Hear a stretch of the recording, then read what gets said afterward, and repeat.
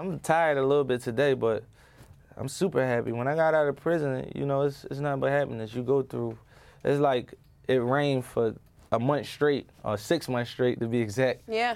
And then you come outside, you appreciate the sun 10 times more, and that's where I'm at.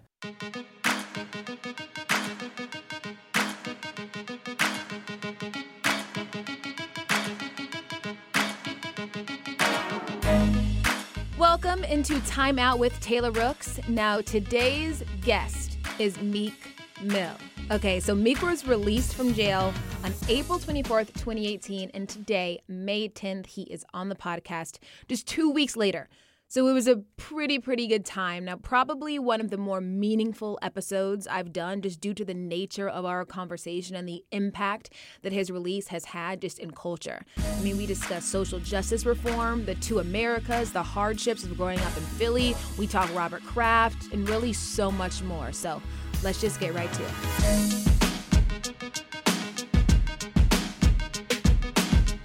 Okay, Meek. Yeah. Obviously, there is so much to get to, but I have to start with the Sixers. Yeah. I am so sorry. Yeah. I woke up today with a headache a little bit, too. I expected us to be the underdogs, play the underdog position, and take the whole series, coming back from a 3-0? Yeah, you were 3-0, then you went 3-1, and then Yeah, we lost. And, you know, I look at it as we got a young team. This is going to be a valuable lesson to the team, and next year I feel like we're going to come back even stronger.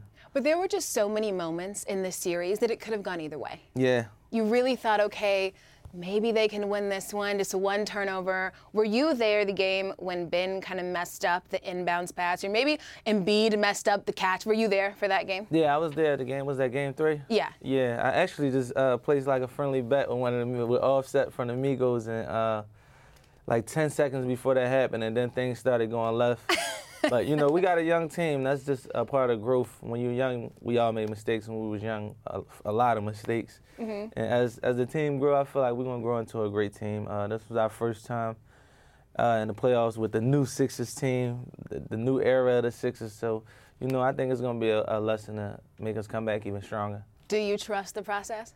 Yeah, I do trust the process, of course. I had a process myself where I used to pray for times like this, Sean. It was a process where I had to go from the ghettos to working hard to put myself on a platform and be able to reach people around the world. Mm-hmm. And it's been said so many times that in a lot of ways you were the heart and soul of that 76ers team. And I know a lot of them came to visit you while you were in prison. Who came and what was that like? Like Joel, Ben, Markel, they all came to visit me while I was in prison. And they just was showing support to me while I was in a tough situation. And I'm like, not the heart of, I wouldn't say the Sixers, I would say the players are the heart and soul, but I'm like the heart of Philadelphia itself, and we all good friends, so, you know, they showed their support while I was in a tough situation. What was it like for you when they would come and see you? Like, what did that do for you, maybe mentally? It kind of boosted my confidence, being in a situation like that, just having that type of support.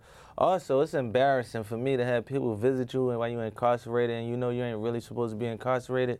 So I wasn't really big on like doing a lot of visits, but they came, they wanted to see me, and I made it happen.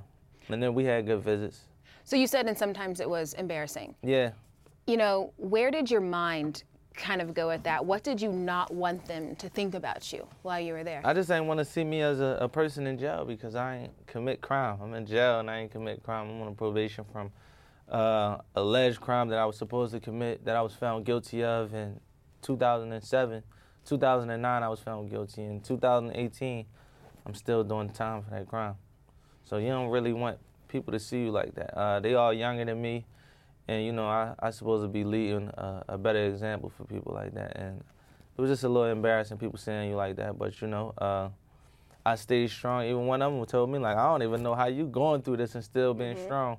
So, you know, it all worked out. Because that is one thing I'd say. I feel like in a lot of ways it speaks to your resilience. Yeah. That you were able to go through that, still be able to welcome people. The day you get out, you're right on the move. Yeah. I mean, what did you learn about yourself throughout the whole process? I learned that I was strong. I've been in that situation plenty of times due to like these probation policies where it's made to pull you back at any given second due to a mistake. And, you know, I thought it was normal, but being through that type of stuff, going through that type of stuff ain't normal. And you know, it let me know that I'm strong, and I appreciate it.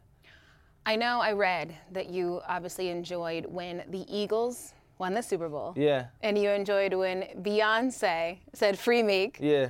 And those were kind of some happy times, for lack of a better word, that you were able to have. What are some other maybe moments of joy that you had while you were in there? What were the things you would grasp and hold on to?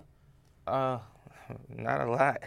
In prison is kind of tough. I think I used to use like playing basketball to take my mind off being. Which I hear you're kind of good. No, I'm all right. I ain't good. Yeah, I ain't good in basketball. When I used to play in middle school and stuff, I wasn't starting. So I was like, maybe this ain't my the career. Yeah, this ain't the career I'm gonna chase right here. I'm gonna start writing some bars down on the paper. Yeah. And I stopped kind of playing basketball, but I got a nice jump shot. I shoot against NBA players all the time. Who have you played that was like a really fun game where you maybe kind of could have won a game of horse against? I played Lou Williams one-on-one game, went to 21, and he gave me like 20 points. And I won.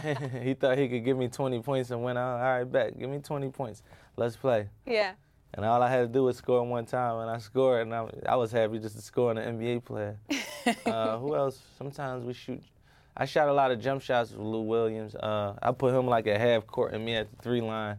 It still was a battle. And he still got you. Yeah, he still overpowered me, but it was a good back and forth. Yeah, and you are you're so connected to so many of these NBA players. You know, James Harden, I read, called you 2 or 3 times a week. Yeah, James Harden came to see me too. He flew in on a day off when he had a game the next day, came to see me. We had a good visit. Even phone time, I talked to him probably every 2-3 days. Anytime I called, we would talk maybe for an hour. And he was there to support me 100%. He had the free Meek Mill sneaks. And, yeah, they was there. And I believe I got a connection with a lot of sports player athletes because a lot of us come from the ghettos of America, and we got dreams on making it. And what I represent is dream chasing. My brand is called Dream Chasing. And I think a lot of them can connect with me in certain areas. And I was always looked at as a motivator, a rapper who inspires, not just someone who put words together, but someone who can inspire. So I always kept a connection with a lot of sports players. Yeah, and I think that's a good point. It's almost like there's a familiarity within the struggle that you guys have all had. Yeah. So when James would call you, what did those conversations consist of? Was it him just updating you on what's happening, or yeah, what was just it? updating me on his life, what's going on. So we talk about the court a little bit. Staying focused, because, you know, they used to talk about James, he can't do good in the playoffs. I'm like, yeah, it's time to show him what you really can do. And he like, I'm going to handle my business, stuff like that. And just talking about real life conversation, what's going on in his life, what he going through, what's going on in my life, how I'm handling my situation, stuff like that. Is there any specific conversation that you guys had that you remember maybe uplifting you or kind of getting you through that day? I don't know. He used to just be like, when you coming home, you need to hurry up and get out of there. And it was probably good because it was maybe a sense of normalcy. Yeah. Like just talking to your friend in this situation. Yeah, definitely. It definitely was. And that's how we controlled the conversations where, we ain't surrounded. Every call is 15 minutes, but he used to be like, call me back. And usually somebody like him is important. I know he's probably busy. I call him for 15 minutes and just step away, call him probably a week later. He'd be like, call me back. And we hold an hour conversation as we would on the street. I love that. Okay, is there anybody who you would talk to, whether in the sports world or in general, that we'd maybe be surprised to know? Anyone coming to visit you would be surprised to know? LeBron was supposed to come visit me, but they had a game. The way the visit was set up, they couldn't make it to their game at the same time. And as you know, he's been supporting me through social media. He always been a supporter of me. And who else was it? Colin Kaepernick was supporting me through social media and then using his voice to bring attention to my case. It was a lot. I forgot the kid. I never knew his name. The kid that was a snowboarder in the Olympics. I want to give him a shout out because when I seen that after the Olympics. Shaun White? No? No, he had a foreign type name. Sure.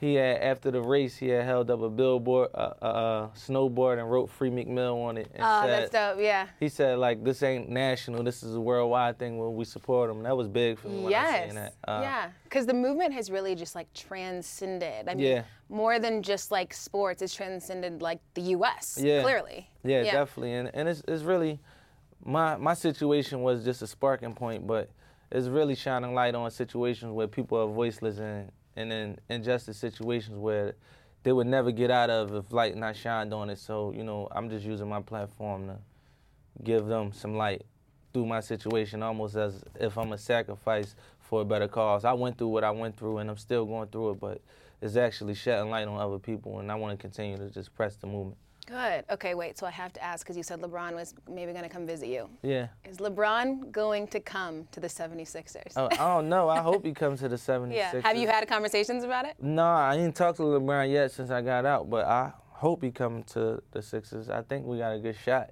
Yeah. We got a good team, and our team is strong enough to battle any super team in the NBA. I feel like if we get LeBron, we would probably be one of the best teams. Yeah, talk it. I feel it. Okay, so a couple days ago, you went kind of viral again on social media when it was you, Robert Kraft, and Gucci. Yeah. I know you have talked about what you were saying in that picture, but tell me what that conversation was. Robert was just like he think Gucci is a good guy, and I was telling Gucci like, no, I rock with Robert. Robert came and see me, visit me during a tough time, and we just was exchanging words and complimenting each other. It looked like we was talking about something crazy, but it was just a Well, it was funnier because Robert Kraft more so looked like, what are these guys saying? Like, he was the really funny part. He probably didn't even know what we were saying. Yeah, no, I rock with him. You know, we got our own slang, like Philadelphia, Atlanta. Everybody got their own slang. So, you know, we just kicked into our mood, and I ain't even see it as that until I look back at the footage. It's funny. Yeah, and you have said that you feel like Robert Kraft is the real deal. Yeah. What makes you feel that way? I just feel like I had a conversation with him before about these type of topics. We actually was on a ride to Miami, and the topic at hand was like me talking about it being two Americas, and I was basically informing him on what goes on our side of the world, because I was telling them stuff and they saying stuff like, no, not in America, this don't go on. I'm like, really? Yeah. Give me an example of something that you tried to explain to him that he maybe had never experienced. Inmates being basically slaves. Inmates in jails, they work for 8 cents an hour. I'm like, if you work for a company, I don't care what you did or what's going on, you still, if you're an inmate, you should be able to provide for your family on the outside if you're actually in here doing hard working labor. They're paying people 8 cents an hour. 80 cents, if you work 8 hours, you're making 80 cents a day. That's a little rough, you know what I'm saying? No matter, because some people make mistakes and end up in prison. Everybody didn't kill somebody. Everybody didn't rape somebody. They're just in prison for the time being, and you shouldn't be treated that way. A lot of kids are left on the street due to their father sent to prison over petty probation violations where they didn't commit a crime. They just made a mistake. And they're in prison. They're not able to take care of their family anymore. They will probably lose their jobs. They shouldn't be in prison. I'm telling them, like, no, people working for 8 cents an hour. He like, 8 cents an hour. A lot of and people he just didn't get it. Yeah, a lot of. Go ahead. No, when you were trying to portray that to Robert Kraft, did you see him soaking it in and understanding? Because in my experience, in some ways, it's hard to explain to people that don't understand the experience.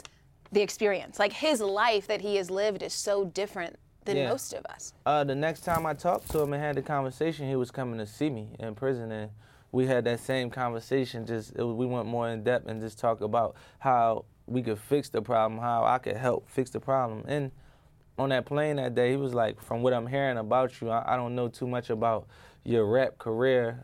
He was like, what I'm hearing about you, you inspire a lot of people. So you got a chance to use a platform to be a voice, a different type of voice. And he like, just take it to the extreme. And I felt like he was the real deal because he came to see me and used his voice.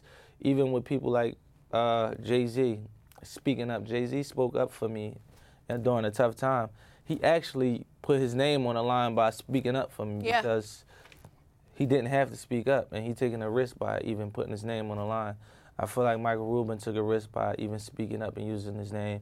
Robert Kraft, I feel like he spoke up and used his name. He walked out of the prison and did media. I was amazed to see him walk out of prison and do media and say you don't belong and in there. Yeah, and say he support justice reform. You know, that's a big issue. And I don't care if you're a billionaire, you have $10 to your name, you white, black, whatever your race is. If you want to support justice reform and you got a big platform and you use that platform to speak on that, that's a topic at hand that I'm interested in helping and trying to change. So, you know, that was good for me. That was good enough for me. Because I think that is one of the interesting things, and what people were talking about on social media is many people in general feel as though Robert Kraft has maybe aligned himself with people or ideas that we disagree with. Yeah. So how are you maybe in some ways able to put that aside? Or what do we not understand about Robert Kraft? It's almost like Kanye. Kanye is aligning himself with the Trump administration. I don't look at him different. I don't hate him because he's doing it. He allowed to believe whatever he want to believe. And I think I don't believe in everything he believe in. I don't agree with everything he's saying, but Kanye's still Kanye. At the end of the day, somebody that I admired that made great music and I looked up to. I can't really speak for what they got going on the other side of their life because everybody's entitled to their own opinion. Just from my dealings with them, I see things that could be great, that can make the world a better place. And I'm going to use my abilities to do what I can to make the world a better place. It's a lot of people in this world, in the music industry, that don't stand for what I stand for. It's people of different religion, believe in different things. I don't judge them off that because they believe in something different than me. And if we can do something together to make great things happen, it's none of my business, really. I believe in something else than a lot of people, so, I can't really judge. So you said something that was really interesting, and I want you to expand on, because it's something I try to explain and feel like I don't always do it correctly, when you said that there are two Americas. Yeah. Explain what you mean by that. All right, it's simple. If I'm riding in a car with, for say, a Michael Rubin, and we in two separate cars. He get pulled over, and I get pulled over. It's different. If he's walking down the street in the Philadelphia streets at nighttime, and the cops pull up on him, and they pull up on me, it will be different. You know what I'm saying? And that's just the way things go. Probation is the way it's modeled. City kids that grow up in urban communities, they come in contact with the police on a daily basis. If you live in a suburban area, it's unlikely you would come in contact with the police if you're not committing crime. Certain policies are made to affect certain people a certain way due to your circumstance and your environment. Me, myself, I grew up in a ruthless environment. I always explain to Mike, because he's still learning too. It's a lot of stuff he said, like, I didn't know probation was this serious. He don't know that I got a call. They just don't know. They don't get it. Yeah, they don't know about it because they didn't grow up in that life. They didn't grow up in that world. And my job as a friend to him, I explain it to him. If he don't understand something, if he never experienced it, I can explain it. I took him to my neighborhood. Just me, him, and my friend. We had a driver. Dateline just wanted us to meet us in a certain area. And the area they wanted to meet us in was like, it was the hood. He was like, I'm not going to get killed around here. But he said that, no, seriously, though. He said that. He said it in a joking way, but he know in this area you could be killed. And in certain areas, you safe. And it's a difference. It's hard to kind of explain. But I think it's, okay, regardless of how you feel about, Robert Kraft, Rubin, or whoever it is, I think the fact that you are trying to explain to them and trying to give them to understand is huge. Like, the education and the understanding and trying to get that knowledge in people that don't really get it is a very big part of change. Because most people would say, he violated probation, you deserve to be in jail. What is the definition of violating probation? If I jaywalk across the street, I deserve to go to jail for 2 years. I got a 6-year-old son I'm raising. I take care of my family. I got a job, and I employ people. One simple mistake, I should go to jail. Jail is inhumane. Being shackled from your ankles to your wrists. Like, they got shackles that go around your waist, around your arms, that's connected to your feet. How I go from taking my son to school to be shackled up in a jail cell in a matter of hours, and I didn't commit a crime. I didn't hurt anybody. I didn't sell any drugs. I didn't rape anybody. It got to be some type of in-between, and them type people never experience these type of policies and rules because they didn't grow up in environments where all you seen was drugs your whole life. All you seen was violence your whole life. So, like, it's just a part of your experience. That's life as you know it. And I think that sometimes people try to make it seem like our experience has been an illusion. Yeah. Because they just don't know that it is what it is. Or it's your fault. Like, I was telling, like, I didn't have a choice of growing up in a public housing environment where, like, you could be put out your house or move to a different area just because the city owns this house. They will move you to the worst area where the school is not a good school. Like, I used to live on 32nd and Caesar B. Moore. I was a straight A student. I moved to PHA. They wanted to knock the house down. I guess they sold the property. They moved us to 18th and Birch before it was taken over by Temple. I started to go to school there. The school was like a little more rougher, and the areas were a little more dark and gloomy than the area I came from. And, you know, I adapted to my environment, and I started changing with the environment that I was in. And, you know, I didn't have a choice. I was 8 years old. My mom was going to work 7 days a week. My dad died when I was young. So, you know, I had to experience a lot of things on my own. And you kind of talk about that. And when I had your friend Dion Waiters on the show, he talked about how loss has been such a big part of his life. And it's like losing somebody, whether it be to death or be to prison, is just so embedded in the experience that you have. Is that a way that you feel as well? Yeah, like even Dion brother was killed probably 2 years ago in the middle of the summer. He was riding a bike, a dirt bike, a motor vehicle. He was shot in the middle of the summer. That's trauma. That would probably throw your game off when you play basketball games. And that would stick with you your whole life. Yeah, of course, but that's daily basis where we come from. We lose a lot of family members. We see a lot of bad things happen, and we go through a lot of trauma. But people like me and him are still strong enough to not be bitter, not fall into the traps, and still rise above that and make a way for other family members and friends just to give leeway. Like, me and Dion, we like a part of the Talented 10th from Philadelphia, basically. You got the Morris twins, you got Dion, you got Kevin Hart, you got Wayne Ellington, you have, who else we got from Philly? It's Danny Garcia, B.Y. Jennings. It's a lot of sports players and musical artists, Lil Uzi Vert, where like, through these ruthless conditions, we still rose up above it and made something out of ourselves. And we pride on that. Like you see, Dion, he got a lot of pride. They call it Philadelphia pride.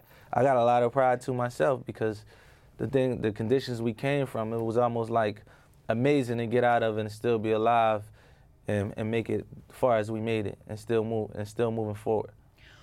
When did it hit you, okay, I'm free? And do you feel free? No, I'm still on probation. Actually, I still got a 2-year sentence right now. I'm just out on bail. I have a 2 to 4 year sentence right now. I still got 6 years of probation. And actually, the cop that the cop that arrested me in the beginning of this case, we found out he was a corrupt cop. I actually was found guilty of pointing a gun at 2 or 3 cops at one time. No shots fired. I was brutal. I got beat up. I don't know if you've seen my mugshot. You seen it before? My mugshot, stitches, both sides of my face. So it's like clearly something went wrong. If you look at my wrist, I got a scar from having handcuffs on my wrist from 11 years ago. If you got a scar from handcuffs from 11 years ago, that means them handcuffs was extremely tight. And something went wrong.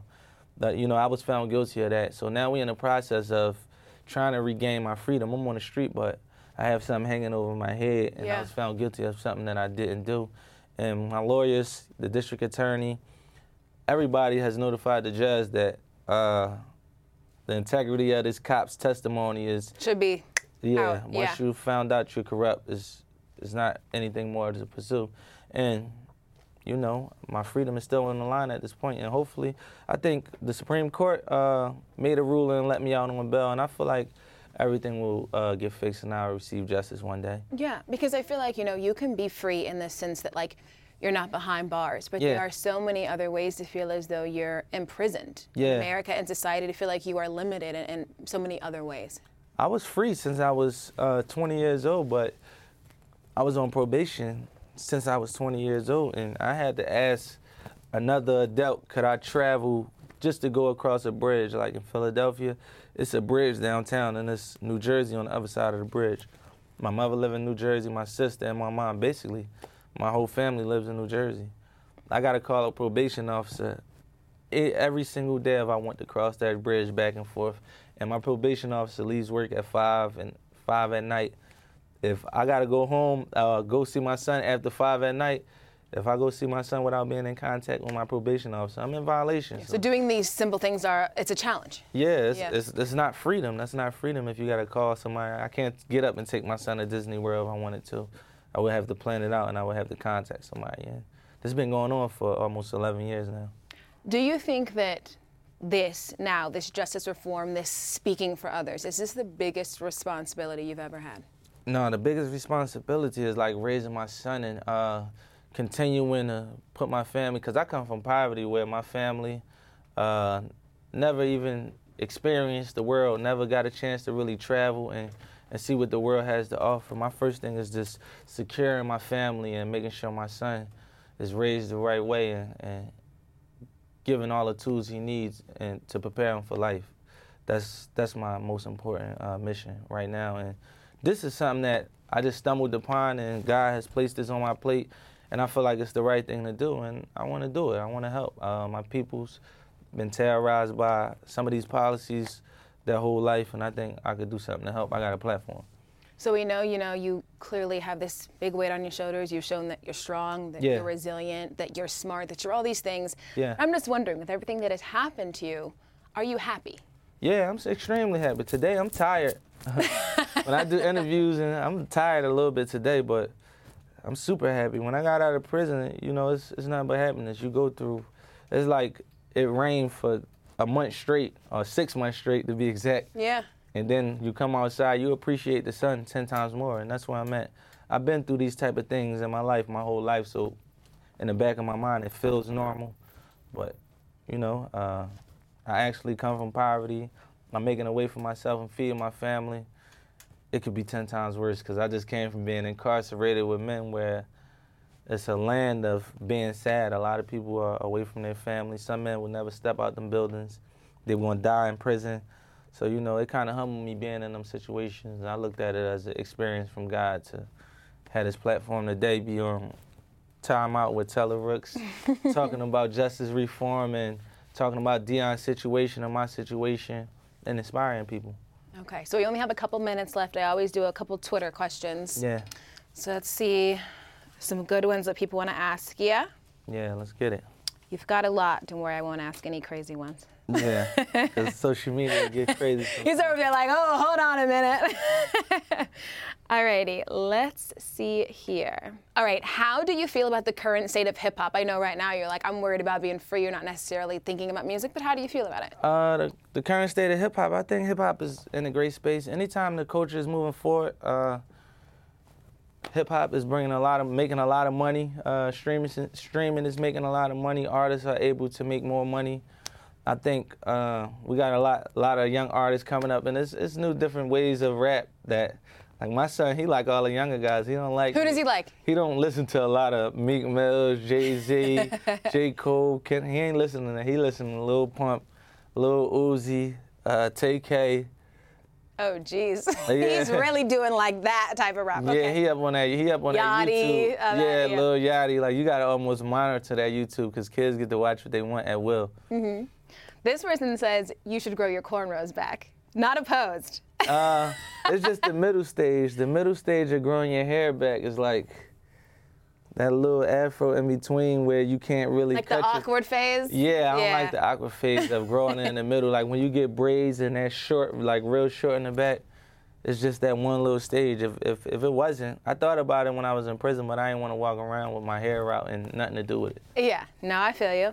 All right, did being away make you value things and people differently? Yeah, even the support I got from people protesting and being outside the venue of the courthouse and standing up for me, and the big social media presence made me view life different because I never had that type of support. I had that type of support with doing music and people who supported my music career, but I never had this type of support when people supported my real life issues, and that's why I'm here today. I wanted to extend my hand back and help some of the family members of the people who supported me when I was going through my incarceration. So, yeah, it affected me in a good way.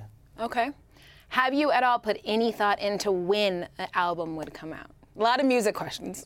I think an album probably will be coming out in the next few months. I still got to get in the studio and record and work. And, I try to critique my music a lot. I'm like one of my worst critics, so I take a little bit of time. So I would say a few months. And I think you have answered this before, but it is a good question. What songs really kept you motivated while you were incarcerated? Kept me motivated. One of my songs was called Young Black America. That kept me motivated. It was a song with Pusha T and Ross called Hold On. Can't Wait Till I Get My Money Right by Kanye. Jay-Z, Oceans, with featuring Frank Ocean. There was a lot. I got a mixtape. I went to my DMX, from T.I. to Lil Wayne to Gunna, Lil Baby, Young Thug, Future. You know, I switched it up. So, you know, I just touched on what came before the era, before me, and what's going on now, and the younger era. I enjoy listening to music, so, you know, a lot of the music touched me. Okay, all right, the last one is a me question, not a Twitter question. Just with everything that you've gone through throughout your entire life, and most recently, if you could really talk to a younger you, what would you tell a young Meek Mill? I would tell myself, as a younger Meek Mill, I would have told myself to practice more, focus more earlier, because I always try to tell little kids, like, whatever you want to do. They used to say, whatever you want to be, you could be. But in the hood, we ain't really used to believe that, because we seen so many people fail that we're like, that's just us saying something that sound good. But really, it's true. If it's something you work on from the age of 12 years old till you're 25, 30 years old, you would be professional at it. All it takes is practice to be anything you want, being able to be focused, ambition. And I wish I would have started a lot of things more early. Even I used to want to go to the NBA. I would have started playing basketball when I was 5 years old. I would have focused more. I would have shifted my whole life towards my dreams, because every day you don't work on your dreams is another day that you take away from success. And I started really taking rap serious at the age of 16, so I was a little bit late, because there was kids in my neighborhood that started at like 10 years old, 12 years old, and they was really good at basketball, rap, and they had parents that would take them to practice. I put them in basketball school at 6, 7 years old, so I always felt like I was a little bit late, so I always had to work extra harder. But, you know, if you got a dream, chase it early as you can, and the earlier you chase it, the faster you will see results. So that's what I would say to a younger me. Well, perfect. You were a pleasure. I appreciate you coming on, and I hope that, of course, what anybody would get out of this is, I don't want people to focus on, you know, why you were there, what you did. I would hope they focus on what I allegedly did. Yeah, what you allegedly did. I'd hope they focus on just who you are now and who you are and what you're doing. So I appreciate what you're doing, and I think it's amazing. Yeah, thank you. Thank you for giving me this platform to address what's going on. Yes, appreciate it. No problem. Thanks for listening to Timeout with Taylor Rooks. Be sure to rate and review, and of course, subscribe to the podcast to keep up with the guests. Subscribe on iTunes, SoundCloud, or wherever it is that you listen to podcasts. And until next time, I'm Taylor Rooks.